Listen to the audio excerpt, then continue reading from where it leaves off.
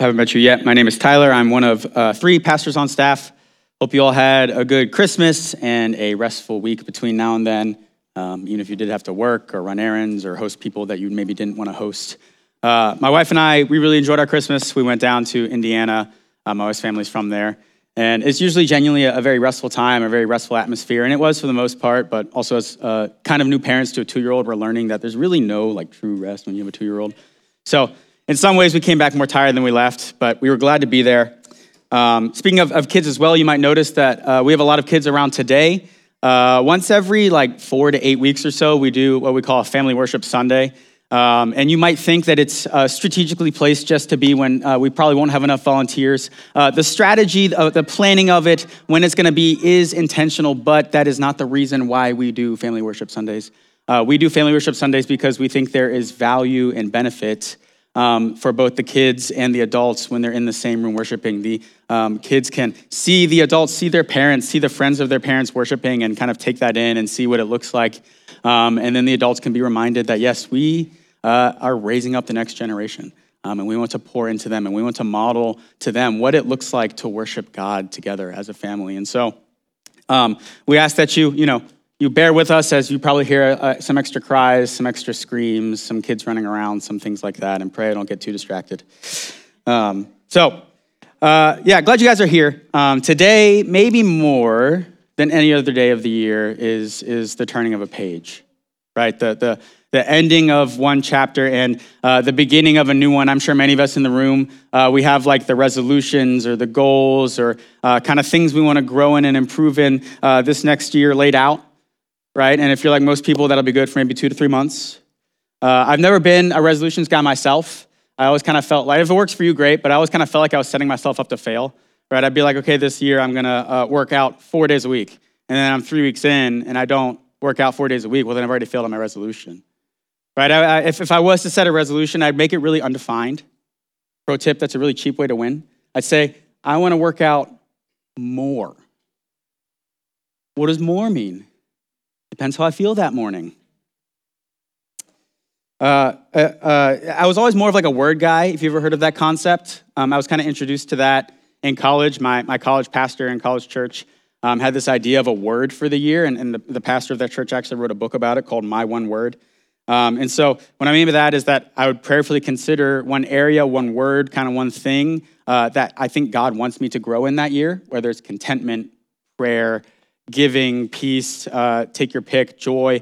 And I would memorize a Bible verse that went along with that. And then the people that were really into it would kind of get a little token, like a piece of jewelry or a screensaver for the year and always keep it on them. So they're always reminded of their word. And the goal was kind of progress and growth, not fulfillment. So I'm going to do that again this year. If you'd like to join me in that, come talk to me about it. We can kind of hold each other accountable to our words. But with all these things, resolutions, goals, words, when you get to the root of it, when you kind of get to the bottom of what's functioning underneath it all, one thing that's consistent in them all is the desire to be happy. Happiness. Not in the sense that all the resolutions you make are solely so you are happy, right? Maybe you want to lose weight and the goals behind that are actually so that you can live longer, so you can physically do more things. But a goal that runs parallel with that, that's a byproduct of that, is happiness. Right? You didn't make that resolution just to be happy, but that's part of it. And if one of your goals, if at the end of it was sorrow, despair, and pain, that probably wouldn't be a goal of yours, right? Happiness is one of many things at the end of our goals that make it that much more enticing and desirable and something we want to pursue. We all want to be happy or happier people. And you don't have to be super spiritual to believe that. You don't have to be religious to believe that. Christians and non-Christians alike would agree with that statement.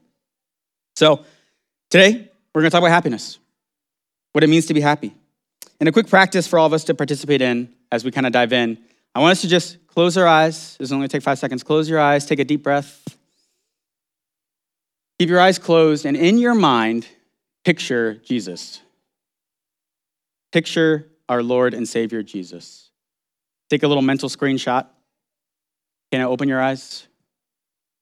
Now, by raise of hands, raise your hand if you picture Jesus as smiling with a big smile.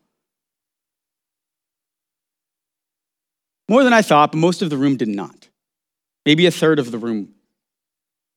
Just a general observation I've seen in my life and in the life of Christians around me is that we often separate the idea of happiness from our faith. Like in Christian circles, sometimes throwing out the line, God wants you to be happy, we would almost consider that like heretical at first glance. Right? And maybe in certain situations it is, but not always. And at a point in time where the prosperity gospel, which is this idea that God saves you just because he wants you to be happy, healthy, and wealthy, is kind of pervasive, I think biblical Christians have tried to counter that by going the opposite direction, by saying that God doesn't actually care about your happiness at all. And instead of teaching people how to be happy in the middle of hard times, of sorrow, of despair, we just say he doesn't care about that. Which I hope by the end of our time together, you'll see that's actually wrong. That's actually not true. So just one tiny short verse for today. I'm going to read it, and we're going to kind of take the idea from that and talk about it. One kind of verse, one kind of idea that encapsulates this as we head into 2024. It's in Philippians, who wrote Philippians, if you didn't know. He wrote these words while he was in prison, and he was a man that went through a lot of suffering in his life. And so these words kind of have a lot of extra weight to them when you keep that in mind. But Philippians 4:4, just one verse. Rejoice in the Lord always. Again, I will say, rejoice. So 3 ways to be happy in 2024. 3 kind of things to focus on. First, your happiness. Second, God's happiness. And third, it's not up there, but third, some practical tips and tricks. First, understanding your happiness, what it isn't, what it is, and what the Bible has to say about it.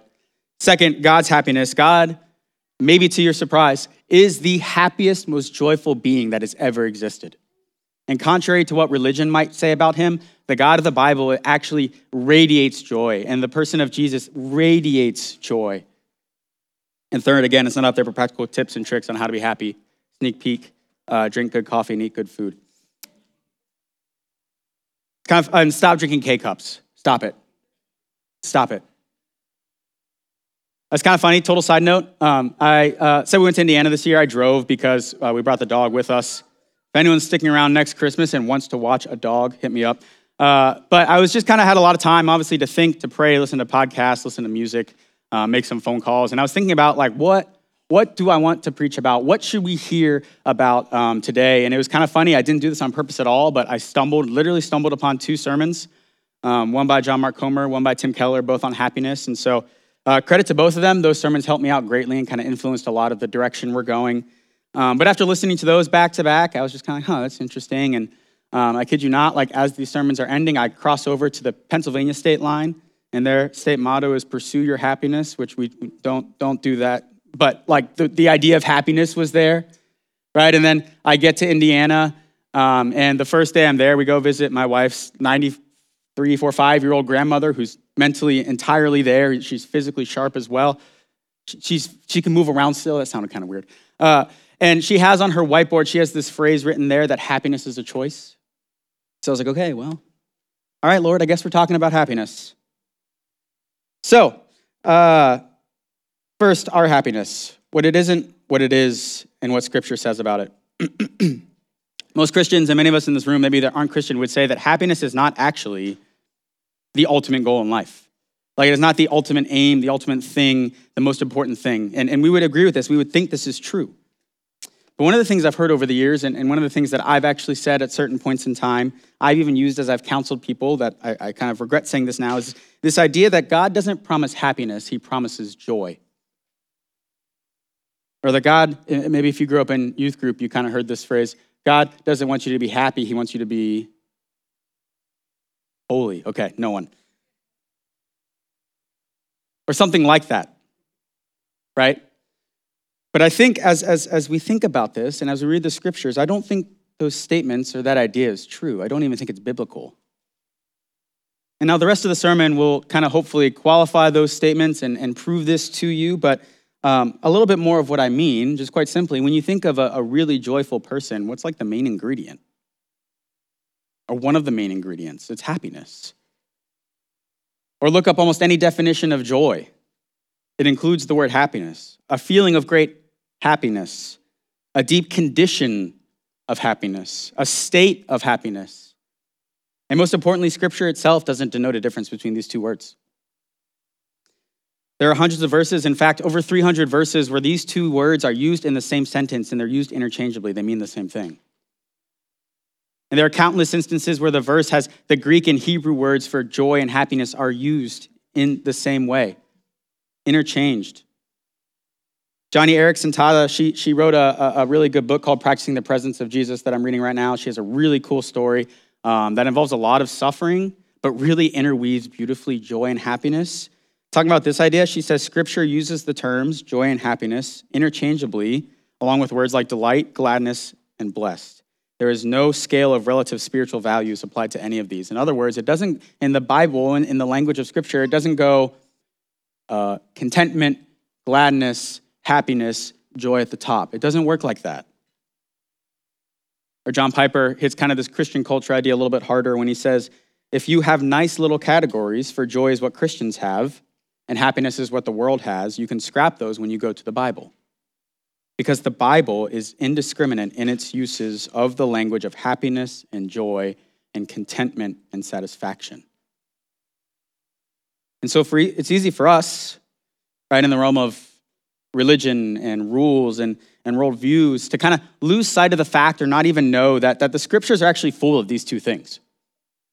That the Scriptures are full of joy and happiness. Right, and more than that, Scripture at various points doesn't just say, hey, you should be happy, you should try to be happy, you should do this or do that. It actually commands it. Like the verse we just read, Philippians 4, look what Paul says again. It says, rejoice in the Lord always. Again, I say, rejoice. That's a command. Right? That's something God doesn't just want us to do, but he's telling us to do it. In the same way he commands us to do other things, in the same way he commands us to love our neighbor, in the same way he commands us to be generous. And so how many of us think about growing in happiness is actually part of our sanctification process? How many of us think of becoming a happier person as part of growing in godliness?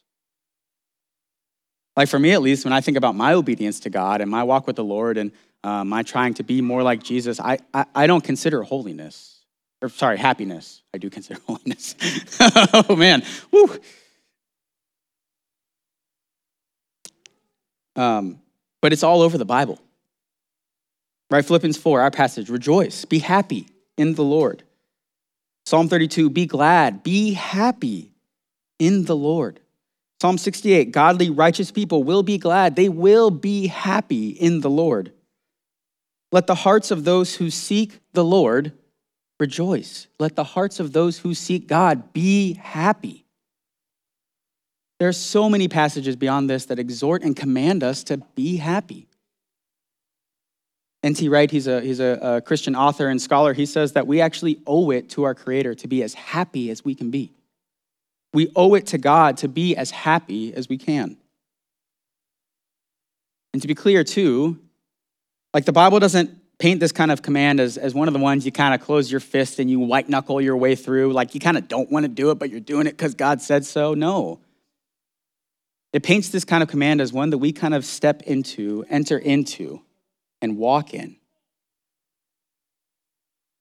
And so far, some of you are tracking with me, I hope.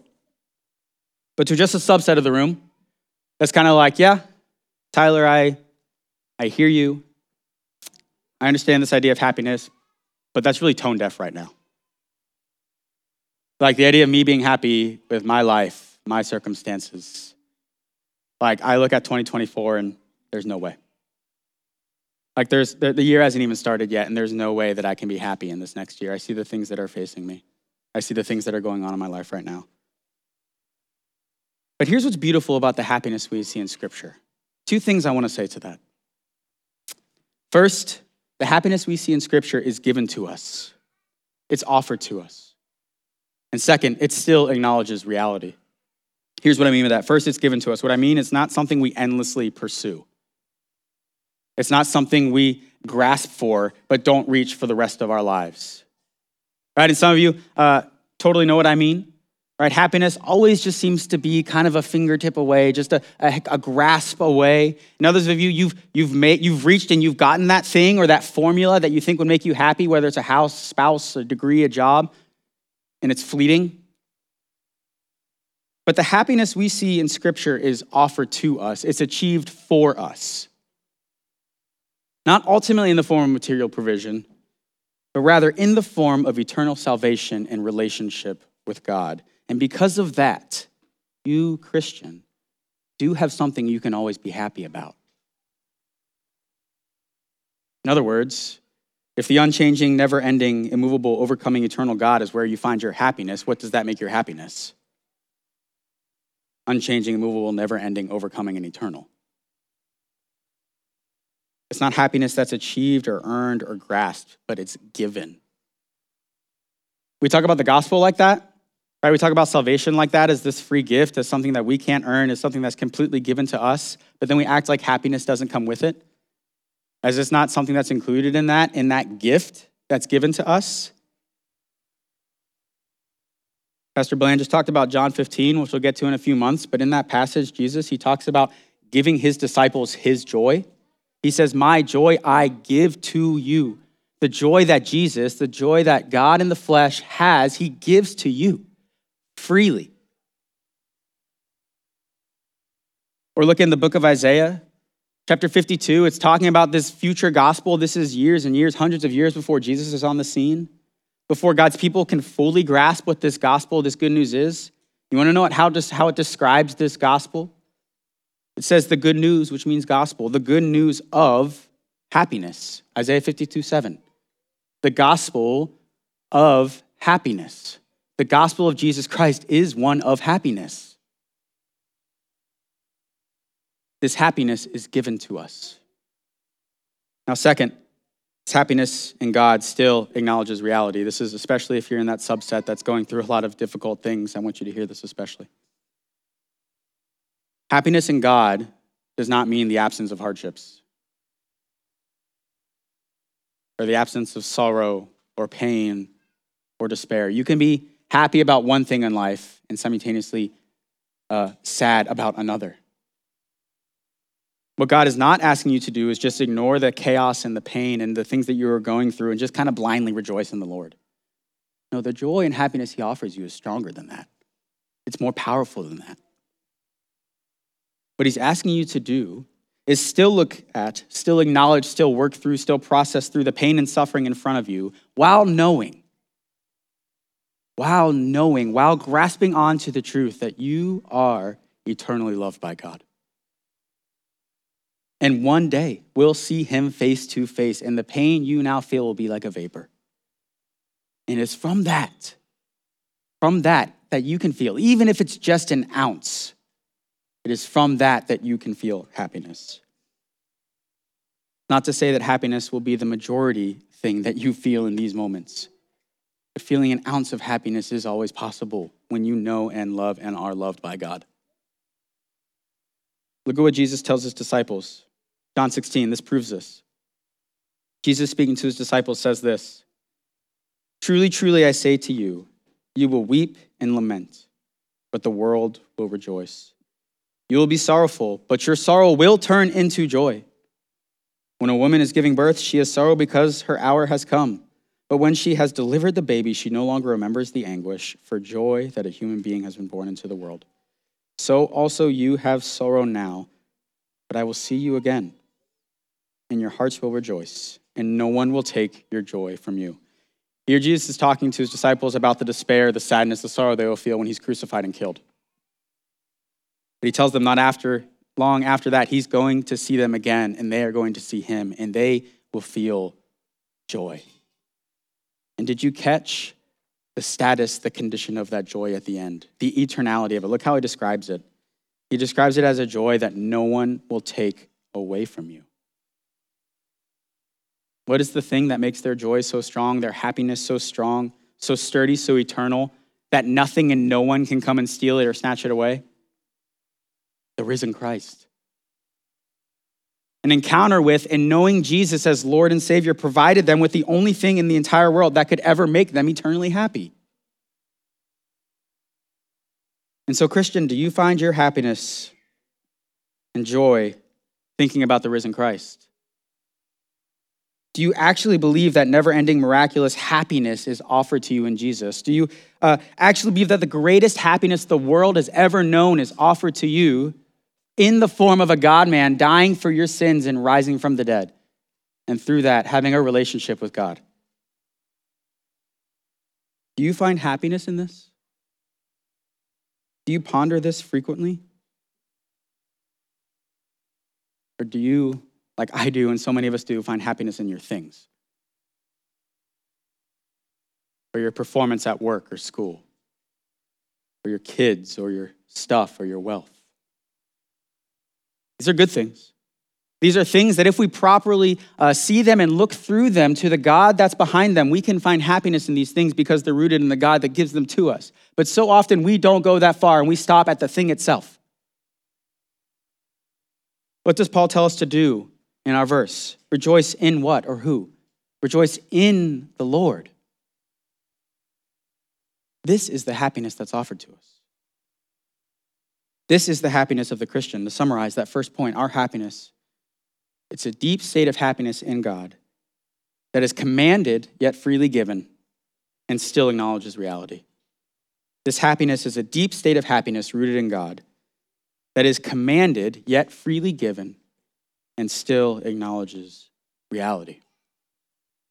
Now, as Christians, anytime God commands something of us or tells us to do something that we see in Scripture, it often, or really kind of always, is something that comes from his character. Comes from who he is. Right? God is love, so we love. God is just, so we seek to do justice. God is giving, so we are generous. God is forgiving, so we ought to forgive. God is happy, so we ought to be happy. And to be clear, he is a happy God. We believe, again, the commands and ethics we see in Scripture for us reflect the very nature and being of God. And it ought to be a one-to-one assumption that if we're commanded to be happy, then that must mean that God is happy. W. Tozer says, what comes to our mind when we think about God is the most important thing about us. It then follows suit that what you think about God will affect how you represent God to the world. What you think and believe about God will affect how you represent God to the world. So this might be hard for some of us to hear, but if you believe that God is happy and see him as happy, you're going to attempt to be happy. If you believe God is holy and hates sin, you're going to attempt not to sin and you're going to attempt to grow in holiness. If you believe that God cares about the poor and oppressed, you're going to go and care about the poor and the oppressed.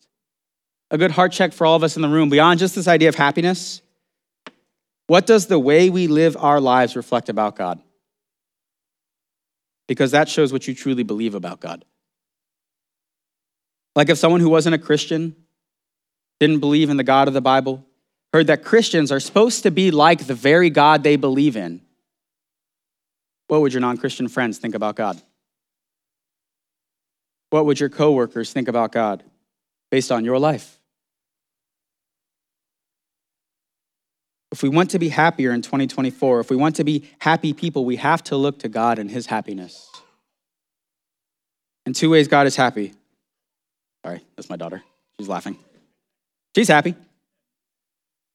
Two ways God is happy. First is in himself, and second is with his people. First, himself. I've read kind of in like the apologetics scene or the, I don't know if you want to call it anti-God scene, whatever, that people think that it's super egotistical for God to be kind of happy or love himself or happy in himself. It may seem egotistical to say that God himself is infinitely happy from the triune relationship he experiences of love and happiness he experiences. But, and follow me here, when you are the origin point of all moral goodness, all joy, and all happiness, then it makes complete sense. In other words, if God is a perfect being, in perfect communion, in perfect harmony, perfect love, and perfect happiness within God the Father, God the Son, and God the Spirit, it makes sense for him to draw happiness from this, and actually isn't egotistical at all, because there's nowhere better to draw happiness from. a very imperfect illustration of this. If I own a store called Pizza Stop, I've used Pizza Stop before in illustrations. It's our favorite little local neighborhood pizza sub place. And we make, objectively speaking, the best cheesesteak in the city. And on a particular day, I am craving a fantastic cheesesteak, and I own that store. Why would I go anywhere else? Why would I go anywhere else? If it's objectively the best cheesesteak in the city and I own the store. That illustration breaks down pretty quickly, so don't think too deeply about it. But you see things like this all the time in the life of Christ. Not eating cheesesteaks, but Christ is joyful and happy because of the Father. And the Father is joyful and happy because of the Son. We aren't going to dive into this, but the happiness God experiences in the Trinity, we're supposed to experience with each other. Right? In the Trinity, the love of God is given and received between Father, Son, and Spirit. The happiness of God is given and received between Father, Son, and Spirit. And for us here, the love and happiness of God is supposed to be given and received between each other. So that's the first way we see God being happy, is with himself. He delights in himself. The second way we see it is with his people in Christ. We're invited into this triune relationship of love, which side note, this language of God the Father, God the Son, God the Spirit, if that's confusing to you, no, it's confusing to me too still, and it's confusing to everyone in this room. But basically, we believe we have one God in three persons. We're invited into this triune relationship of love through the sacrifice of God the Son, through the sacrifice of Jesus on the cross. And therefore, God's happiness and God's love is on us too, as his children, in the same way that he is happy with Jesus, in the same way that he loves Jesus. There's something that kind of hits different when you're like catching up with someone. Maybe you haven't talked to a friend in a long time. You're sitting here having coffee, and they're talking about their life, and whether it's a job or a marriage or like a roommate situation or a living situation, and they throw out the phrase, "I'm happy." There's something that's reassuring about that. Like, I've caught up with old college friends and asked, like, how's marriage going? And they're like, I'm happy. Like, there's something that hits a little bit different. There's something that's a little more comforting. There's something that's a little weighty about that. And we often forget that this is God's disposition towards us in Christ. Happy with us, with you, because of Jesus. That doesn't mean he wants you to stay the way you are and not grow or not do anything differently. But we need to remember that in Christ, God is pleased and happy and delights in us. And he deeply, eternally loves us. And beyond this, if you just look at the life of Jesus, you can see a life of happiness in God. And you can see a life of happiness in others. There's a little book I just started reading called The Humor of Christ by Ellen Trueblood, and it's exactly what the title says it is. This idea that Jesus, he's actually a gleeful, joyful, happy, humorous even man. But like, we don't pick up on it with our 21st century kind of eyes and style of humor, right? But Jesus was a legit funny dude who employed humor when he told stories, when he talked to people, right? There's humor and happiness and glee all over this man's life. God is a happy God. So as we close, some final thoughts to move just beyond very roughly speaking, that was like a theology of our happiness, a theology of God's happiness. And now let's talk about practice just a little bit. To be happy in 2024. Hi, Addie. To be happier in 2024. Think on, ponder, dwell on joyful things. Philippians 4:8, just down the page from our verse today. Whatever is true, whatever is honorable, whatever is just, whatever is pure, whatever is lovely, whatever is commendable, if there's any excellence, if there's anything worthy of praise, think about these things. In other words, to put it plainly, think happy thoughts. Focus on happy things that are true, honorable, just, pure, lovely, commendable, excellent, and worthy of praise. Again, that doesn't mean you just ignore everything else, but you give special attention to these things. 3 examples of what that looks like practically. Each example increasing in difficulty, because to be honest, being happy can be difficult. Yes, it's freely offered to us, but it can be difficult to step into. 3 ways to step into that, to think on beautiful, happy things. First one just happened to me the other day. Like I said, we went to Indiana. I was driving home from Indiana, again, because we had the dog. And some of you guys do like me time, like get some me time when you want to rest. I do me calories. And so I stop at the drive-thru, Dairy Queen drive-thru, cheap ice cream. We all love it, come on. And I get a Dairy Queen Blizzard, and like I'm hype.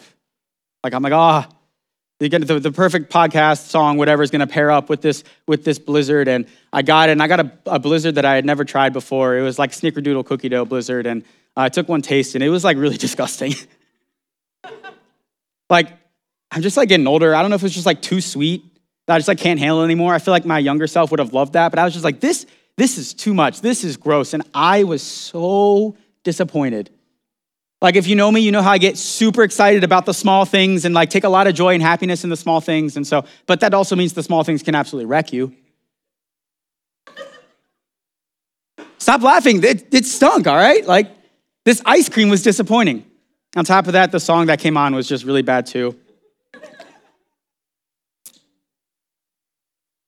So in that moment, and again, it's increasing in difficulty, and this is the lowest level, okay? I'm well aware. A worship song came on afterwards that I just chose to worship to. I think it was called Sales by Pat Barrett or something like that. I don't even remember, but it just kind of hit right in that moment, and I was just like, I could sulk about, a bad ice cream, or I could worship God. Second example, again, increasing in difficulty, okay? Years and years and years ago, I was a waiter right after college and wasn't in like a dark night of the soul, but was just like not a great time of my life. I felt like I lacked purpose. I didn't have any good friends around me. I was just kind of living life in a way that I didn't plan on living. And on top of that, like just being a waiter, it was at a really high-end restaurant, and so the customers weren't like the kindest. I just kind of really struggled in this season, and instead of just kind of, again, sulking in this feeling, I decided to memorize Psalm 23, and I wrote it on the back of my little order pad, and anytime just something would kind of bring me down a little bit, I would flip to that and either say it from memory and read it. And in those moments, I would choose to focus on the things that God promises us in Psalm 23. Or maybe for you, in a similar situation, maybe you're a doctor or you're a nurse, and some of your patients are just really difficult. They don't value the care and attention and love you're trying to give them. And so in these moments, you need to go and remember what God says about you, how God cares about you, how God values you, how God loves you. Third example, I know some of you in this room are facing this right now. Death, suffering of a loved one, divorce, or you yourself have something dark and painful coming your way that you either know about or don't know about this next year. 2 things you need to cling to find the smallest glimpse of happiness in these moments. First, what awaits you in the future. And second, the way God is caring for you now. You need to cling to the future God has for you. Revelation 21, He will wipe away every tear from your eyes, and death shall be no more. Neither shall be mourning or crying or pain anymore, for the former things have passed away. Remember, those former things that pass away and are no more are the things you're going through right now. It will pass away. It will be no more. God Himself will be face to face with you and comfort you. You need to cling what God has for you in the future, but you also need to cling for how He cares for you in the here and now. Psalm 56, this is God's heart for you in this very moment. He says this to you. God Himself has kept count of your tossings. He has put your tears in His bottle. They are in His book. This I know, that God is for me. In God, whose word I praise, in the Lord, whose word I praise, in God I trust. I shall not be afraid. What can man do to me? For you have delivered my soul from death. Yes, my feet from falling, that I may walk before God in the light of life. Now, this verse may not seem that happy on the surface, but anyone who's been through great suffering can tell you that sometimes it's not a solution to the suffering, it's not an end, but rather just knowing that someone's there and someone cares is what really matters. And this tells us that the God of the universe cares about you. Not in a generic sense, but in the sense that he's counted your tossings. He stores up your tears. He knows. He's there. He cares. More than this, he's experienced it himself in and through Christ for you. All the tears that you have shed, he has counted one by one.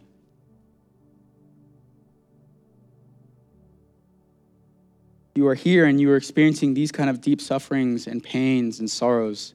Cling to what awaits you in the future and cling to the way God cares for you now.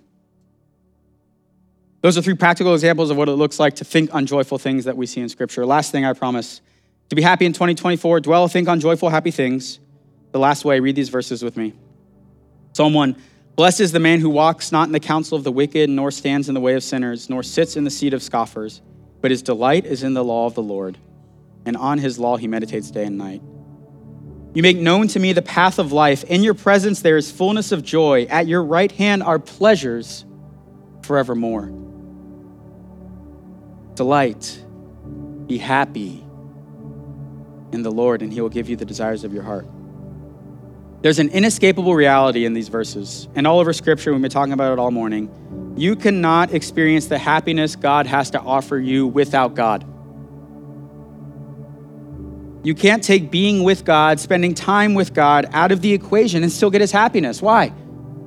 It's not because that's the boxes that we need to check. It's because he refuses to let you use him like that, and because he loves you too much to give that to you. We've been talking about it all morning. The happiness God offers is in him. The eternal happiness that you can feel is in God himself. It is in a relationship, a community, a communing with God. Yes, you can experience happiness and joy in the things that he gives you, but ultimately those things will and can be stripped away from you.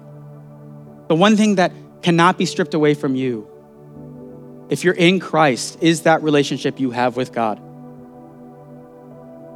And so as you think about being happier in 2024, realize it first starts with spending time with God. Some of the happiest people I know, despite their circumstances, no matter what they have going on, some of the happiest people I know are in their Bibles and in prayer the most, are communing with God the most. I've seen people walk through deaths of loved ones, walk through divorce, through betrayal, and all the pain in the world, but do have some sense, some underlying state, condition, enduring happiness that is there because of the relationship they have with God. Again, it doesn't mean that they experience happiness more than they experience sorrow or despair in these moments. But underneath it all, it's there because God's there. So like Bland said, this time of year, it's the time of Bible reading plans, prayer plans. Find the one that works for you and work through it with a friend, or better than that, work through it with your community group. What would it look like for your community group to commit to a reading plan that works for your whole group and you hold each other accountable? Make extra time for prayer, extra time to think, to dwell on the happiness that God has to offer us, and realize God wants you to be happy ultimately in him. Let's pray. God, thank you for the joy, the happiness, the gladness that you freely offer us, not in the form of health or wealth or things, but ultimately in the form of a relationship with you. God, I pray that we focus on that this year more than anything else, our relationship with you. I pray that we all grow in, attempt to enter into, attempt to walk alongside you with happiness and with joy. God, I pray especially for those who are facing dark things this next year, things that they see and they know are coming, things that they have no idea are coming. And that God, that they navigate the pain and the sorrow being rooted in you and your joy and your love and your happiness. And that they are comforted and happy, even if it's just an ounce in you, God. In your name we pray and ask these things, amen.